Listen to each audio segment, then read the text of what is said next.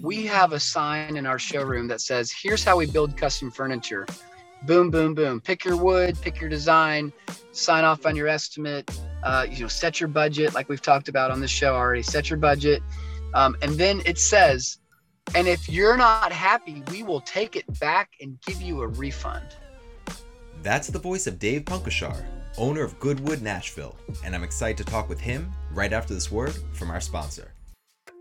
This show is brought to you by our sponsor, Jobber.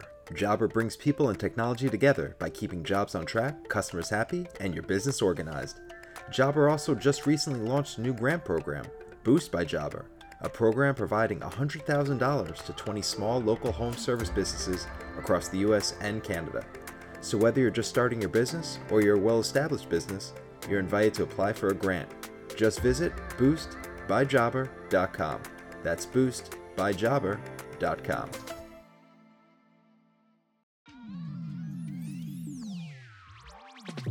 Hello and welcome to Building a Furniture Brand with Ethan Abramson, the show that talks about the business behind the furniture business. On this episode, I sit down with Dave Punkashar, owner of the Nashville, Tennessee-based furniture company, Goodwood Nashville. Dave has a lot going on. With his team of 12, he runs a custom furniture company, a custom flooring company, a furniture store, and a lumber slab reclaimed wood business. Standing alone, each would be a full-time job, but together, well, looking at it from the outside, it looks like a steep mountain to climb. Follow along as we talk about how he grew his business, how he deals with clients, and how he can offer a no questions asked, 100% guarantee return policy on everything that comes out of his shop. But let's take a step back to the beginning to see where it all started. Well, I actually kind of got into it by accident. So what happened was, I'll give you a little backstory that I had taken woodworking growing up. Like back when I grew up, they made us take wood shop in middle school. I don't think we took it in high school, but then when I was at college, I had the opportunity to take some classes at the Appalachian Center for Crafts, which was just a phenomenal resource that was linked to my university. That was Tennessee Tech University. So I had a little background. I loved woodworking, did a little bit, dabbled in it. But the reason I say I got into it by accident was about 10 years ago, I bought a 110-year-old house, and I was just trying to match these old floors, and they were old growth poplar. Well, new poplar and old poplar do not look the same. So it got me into this world of old wood, and everybody I dealt with trying to find old wood was not easy to work with. So I decided to start my own old wood company. And I started selling old wood and barn wood and reclaimed wood out of my garage. And when people came to me for the wood, then they started just saying, well, can you just build me a table? And me being an optimist and not a realist would just say, sure. And I had no clue how to really build a table. It had been a long time since those college classes at the Appalachian Center for Crafts. So technically what I would do is I would say, sure, I'll build you the table. And I'd even set a price by guessing. And then I'd call my good buddy who's a furniture maker, and I say, hey, you got to build me a table. And he'd laugh. He'd say, well, what are you talking about? I said, well, I need help. I just sold a table and I had a full-time job. And so you got to build it for me. And I didn't tell him. I just asked him. And anyways, long story short, I started working with a lot of woodworkers locally who would build tables for my customers. And then Goodwood grew in the lumber and in the furniture. And as we grew, I was able to get my own full-time staff members who build furniture full-time. So we kind of subbed it out at first, independent contractors, and then grew to do it all in-house over the years. So that's how I got into furniture building. Your shop has so much going on. You're building custom furniture in-house. You have a custom flooring side to your company. You also have a furniture store attached to your shop where you're selling your furniture as well as a lot of other furniture makers' furniture. And you also have a slab and a salvage business. How do you do all this? How did it progress to the point where you have all these different layers, and how do you keep all the balls up in the air? It's grown over time, and the way I keep the balls in the air is over nearly 10 years. I have learned to go ahead and invest in really good people. And if anyone's listening to this show and you're not sure about hiring help, hire help. Don't just grab the neighbor or a family member because they're there and they have a 98.6 degree temperature. Hire good help and really pay for it. And we are able to do a myriad of different things because I've got an awesome team of people. This is not the Dave Punkashar show. Goodwood Nashville is really its own entity, and it has just developed into its own organic kind of ethos where it's great people and we do all these different things. And for me, the way I'm wired, Ethan, is I love doing different things. I love that every day is different. So for me, the fact that one day we can be focused on making floors for a customer out of old barnwood, and the next day we're doing a custom modern high-end reception desk for an office. It just keeps every day different and every day is exciting. But to answer your question more concisely, I've got a wood shop manager who manages the wood shop. I've got an operations manager named Tara. She manages the whole business. Office manager, she manages all the HR stuff, the scheduling, and then we have a lumber store. We're starting to tag that on Instagram as Goodwood Nashville Supply. So we're trying to grow that. And one day we may do a separate website, but for now that's all under Goodwood Nashville so people can shop. We always wanted everything under one roof. So we're kind of like the Krispy Kreme model where you can see the guys making the donuts, so to speak. Like you can see the woodworkers, you can see finished products in our showroom. And then under our showroom in our building, we have a whole basement, about 7,000 square feet of just lumber. So it's reclaimed. It's hard to get. It's 2-inch thick white oak that we couldn't find. So we finally brought it in. It's and then huge slabs, 13 footers. We've got a 22-foot slab, which is hard to store. But we've just got, I've been able to hire people that have sort of taken ownership of those different areas. And that's how we do all that. It's almost like Goodwood has 4 different companies, and there's almost like somebody running each area, because otherwise it just, you want to give good customer service, and otherwise we would just be doing a poor job. But I've got great people. How are you finding these people? So I get what you're saying. You don't just want to hire your neighbor or your neighbor's neighbor. You want to find quality people who are the right person for the job. How are you going about finding these people that work so well for your company? Well, obviously there's trial and error. So some people we've hired have not worked out. And thankfully, the people that don't work out, they have a way to work themselves out. Like they usually leave because they're not happy if they're not the right fit. But the way we found our best candidates are definitely a lot of networking. I'm not finding people. I don't go on like Indeed or jobs.com or some like big website. We've probably found a lot of our people actually through Instagram. And my thought on that is we've always been posting on Instagram and Facebook.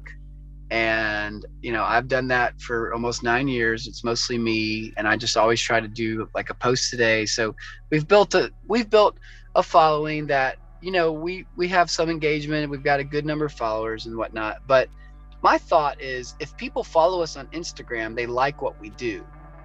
And I want to hire people that already know us and already like what we do. I don't want to hire somebody who is like an office manager who has run a dental office. No, I want to hire someone who's capable, but who follows us and who's like, wow, look at what they do. This is beautiful. Because if they get excited about what we do, we can teach them where to work at Goodwood, but you can't teach that excitement where it's in the DNA of somebody where they're like, oh my gosh, I just got my dream job. I get to work at this place where every day we put out beautiful, beautiful projects and a place, you can be proud to work. and a great team. So that's been the biggest thing. So I've used social media to cast the net, so to speak. And then sometimes I just say, if you know anybody, let me know, tag them. And so sometimes people say, oh my gosh, they'll call their brother, you've got to apply for this company. Like I watch them and they do great stuff. So that's been our probably our most successful method. Now, I have to take it back a little bit to a little earlier in the conversation when you said you were just starting out and somebody would ask you for a table and your price model would be just guessing at a price. I understand that's one way to do it, and a lot of people starting out do that. But you have a 12-person company. You've been doing this for a long time. I would be very surprised if you were just guessing at prices right now. That's fair. Yeah, it would be an interesting. As much. Yeah, it would be an interesting way for you to run your company, and I'm sure we could have a whole conversation on how that's working out for you. But like you said, you are not guessing at prices now. How are you pricing out pieces now in the custom furniture part of your company? Yeah, I'm happy to share that. So I will say, I think it's worth saying that the one of the first customers I ever sold a table to that I guessed the price, I was so low that they left and they looked at they tell me this later. They looked at themselves. They go, can we trust this guy? His table's so cheap. Like, is this going to be quality? And I love that they told me that, because it taught me that, you don't always want to be the cheapest out there, because people are not going to be sure that you're actually going to do a good job. So, but long story short, the way we price a lot of our furniture now, I've talked to a lot of woodworkers, and there's a lot of ways to do it. So there's 3 ways that I look at things. And then and one of those is the way we do most things. But number one, I sometimes look at things and go, what's out in the market? Like if someone wants a dining table, a big dining table, what does that cost? Like if I just want to go buy one somewhere that's solid wood, what's out there? So first you want to educate yourself about what's in the market. And I hate to say it, but sure, I'll look at Restoration Hardware and see what they do, see what they charge. But again, they're not building it in the US, and we build hands down better quality. But I've heard other people say they take the material cost. So if you've got $1,000 of material, they usually multiply it by 4, and that's either their labor cost or their all-in cost. So $1,000 material, that's a $4,000 table. I've heard that done. I don't know where the multiplying by 4 came from, if that's just guys who've done it long enough. What we do is we've come up with an hourly rate for our high-end or our heirloom woodworking. I'm not talking about sanding down a piece of wood for somebody, but for custom woodworking, we bill in Nashville, and I don't mind saying this, we bill $125 an hour, and that is a man hour. And so that's $1,000 a day. Now, a year ago when COVID hit and we had no jobs and everybody was holding their breath, look, we got creative. We went in and put in privacy fences, and I was about to send my crew to hang drywall. So this interview is done in a time where the demand is very high. So I want to say that very clearly. Right now, our demand is high. We have a good waiting list of customers. We put out great quality, and people are willing to wait. So what I do is I simply do the math of, okay, it's going to be, $800 of lumber, or if they want a $3,000 hard maple, curly maple slab that I've got, and it's going to take 4 days of labor, well, that's a $7,000 top. To do my bids, I actually line item. I try to line item the wood and the labor. And I didn't do that for a long time, Ethan, but now I do it, and I like it, because if people say to me, if they come back to me and say, can we do it for less money? I say, well, sure, change something. The labor is not going to change unless you change the design or the size, right? Shrink the table, or change the wood. You don't want the $3,000 maple slab? I've got no problem with that. You want to do $1,200 worth of maple lumber? Cool. All right. We just change that number. So it's nicer for me to line item the estimates, because then the conversation, if people do want to change it all, it's a lot easier, rather than you say table, 4-foot by 8-foot table, $6,000. And they're like, well, can we do it cheaper? If you don't line item that, I think it's a little harder to walk people through how you can change prices for people.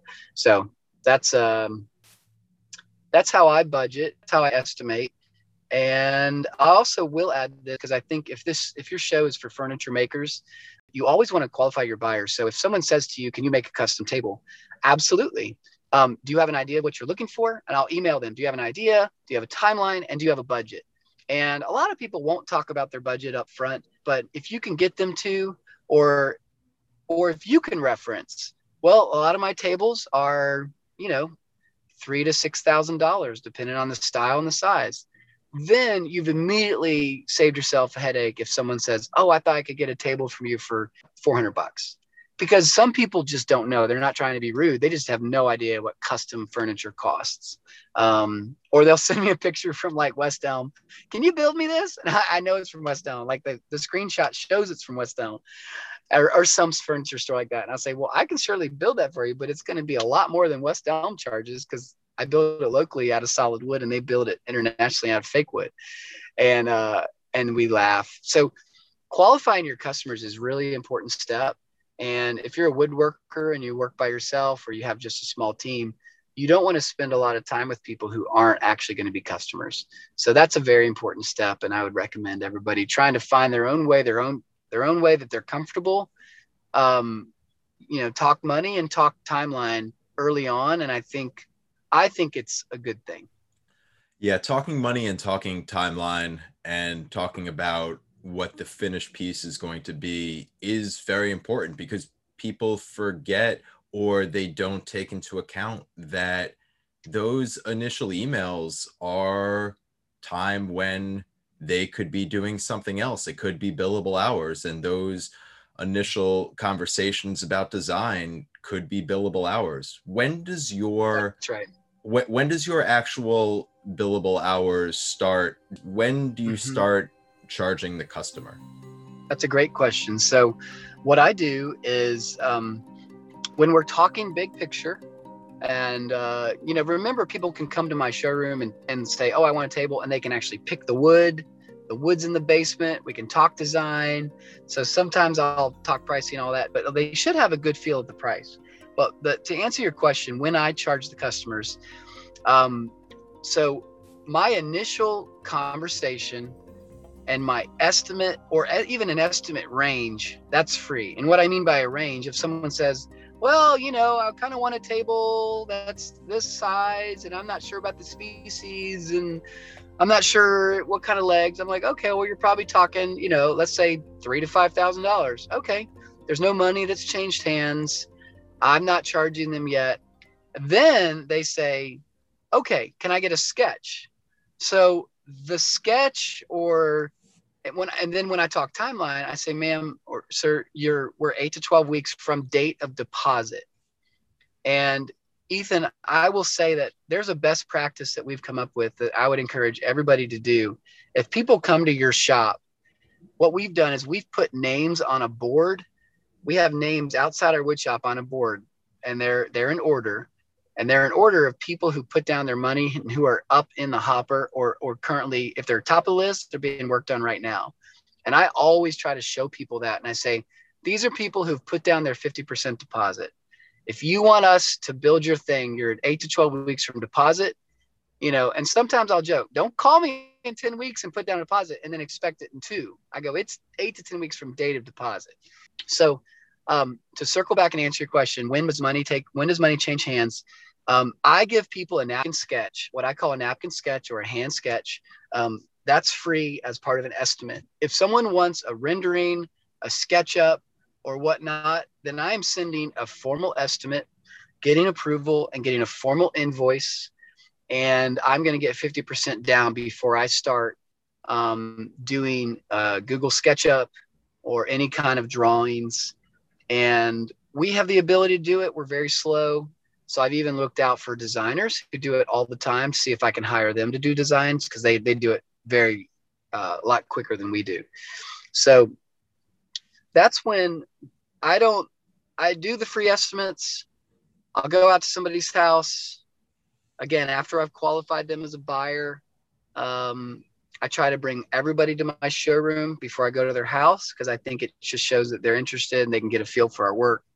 But I don't do renderings and sketches. I don't do professional drawings and things for free without any money trading hands. You brought up two really important things that I want to jump into. Number one is the customer experience, and not only bringing people to the showroom and seeing the work that's being done, and so they're invested not only in their own project but other projects that are going on. They're invested into the whole shop.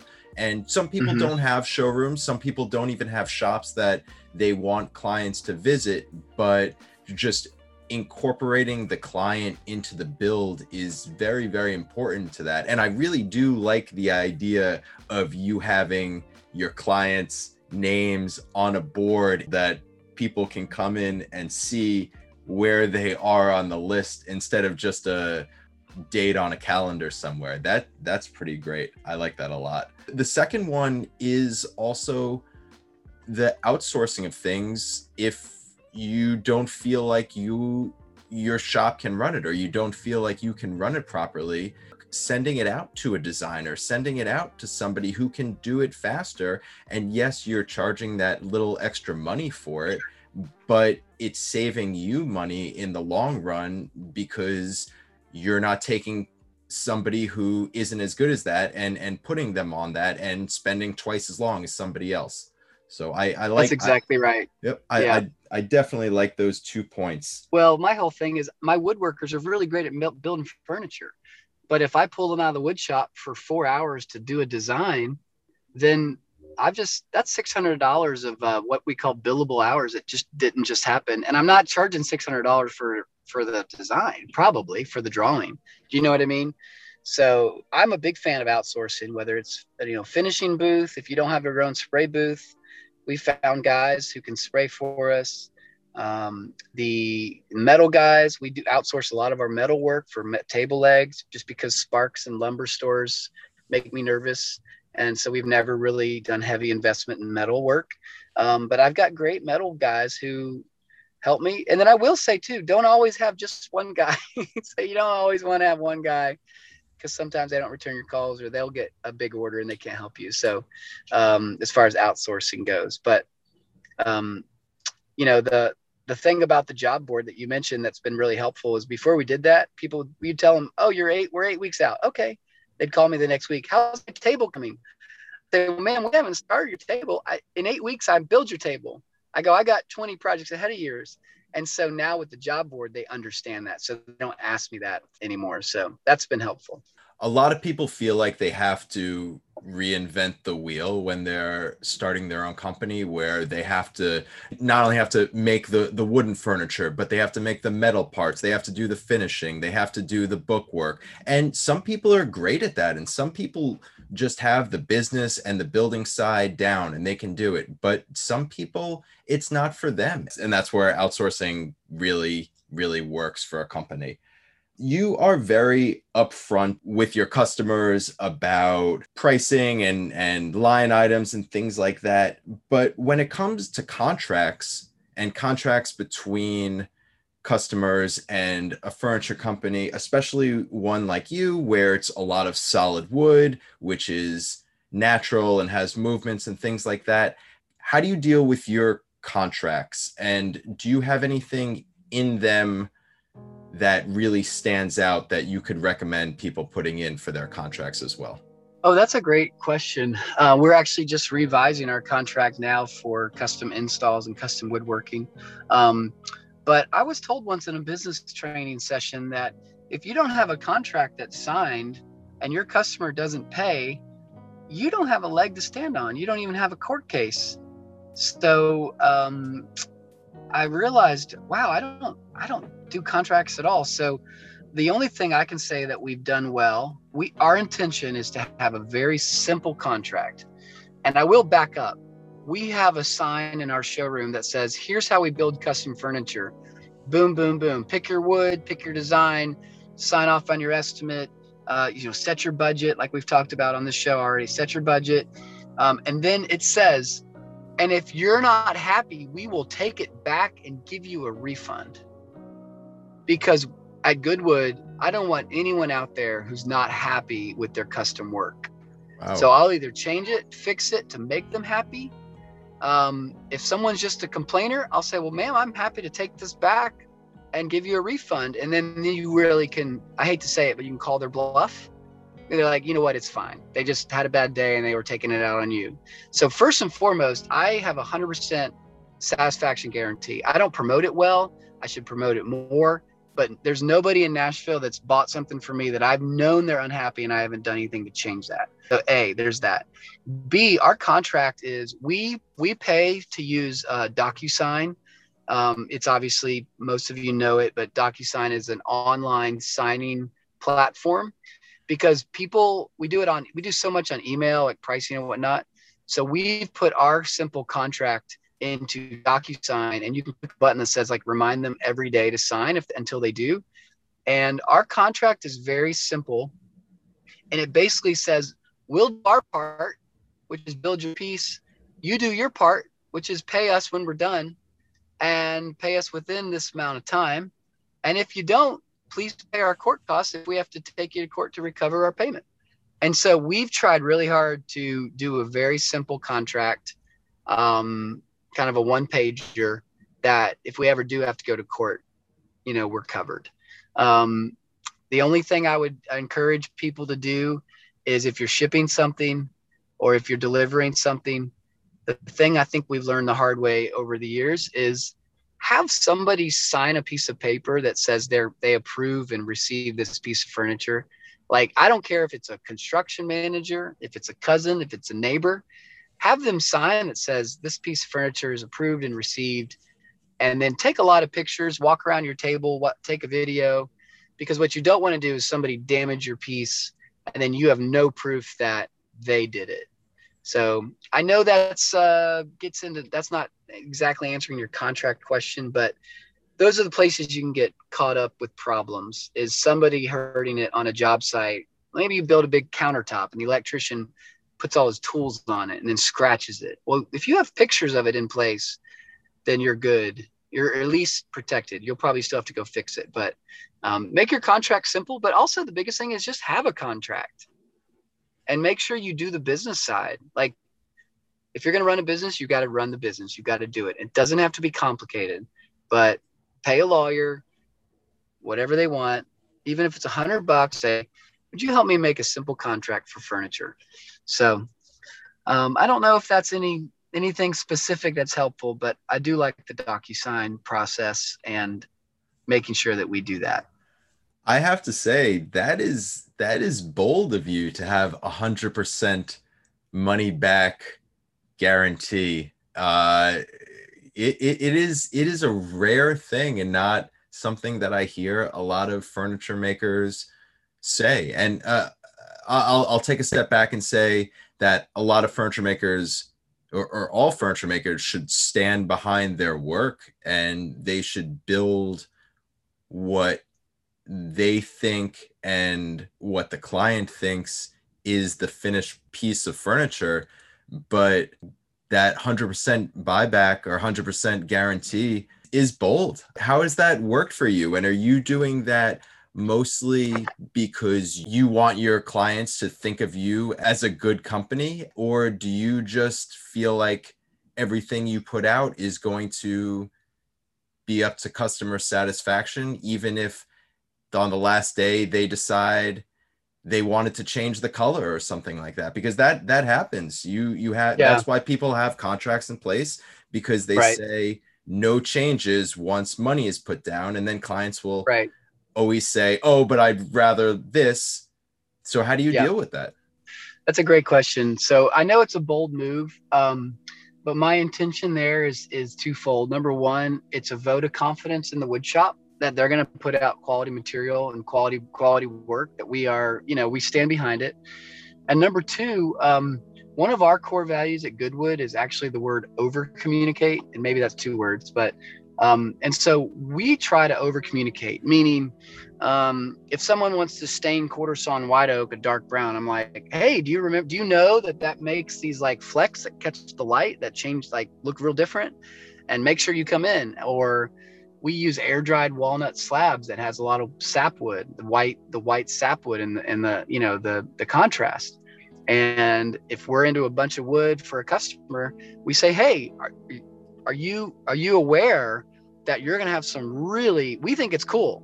We want to make sure you think it's cool before we glue this sucker up.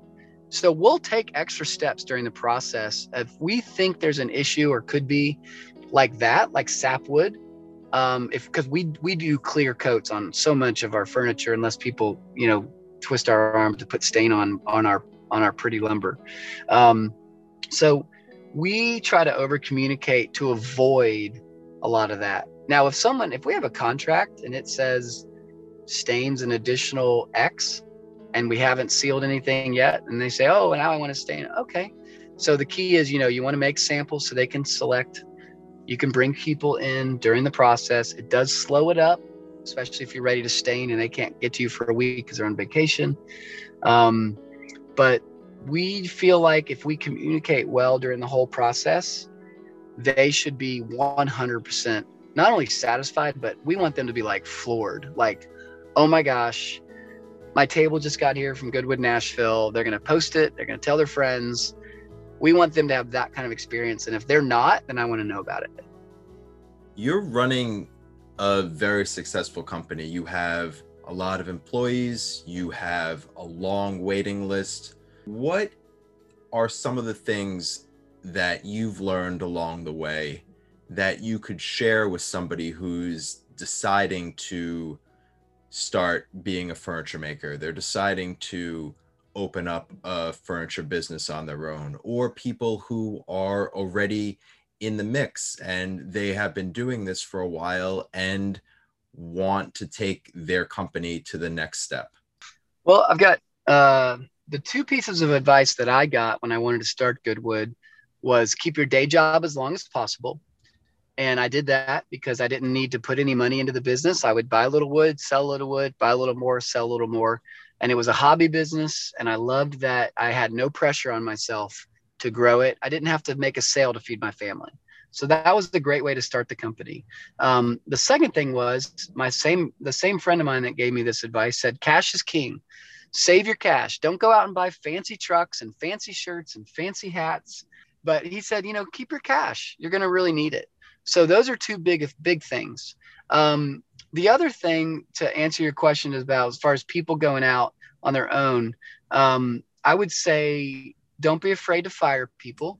If someone's not a good fit, or if you're having angst, if you go home every night and you talk to your significant other about how frustrating so-and-so is to work with, if that's all the time, they should not be working for you.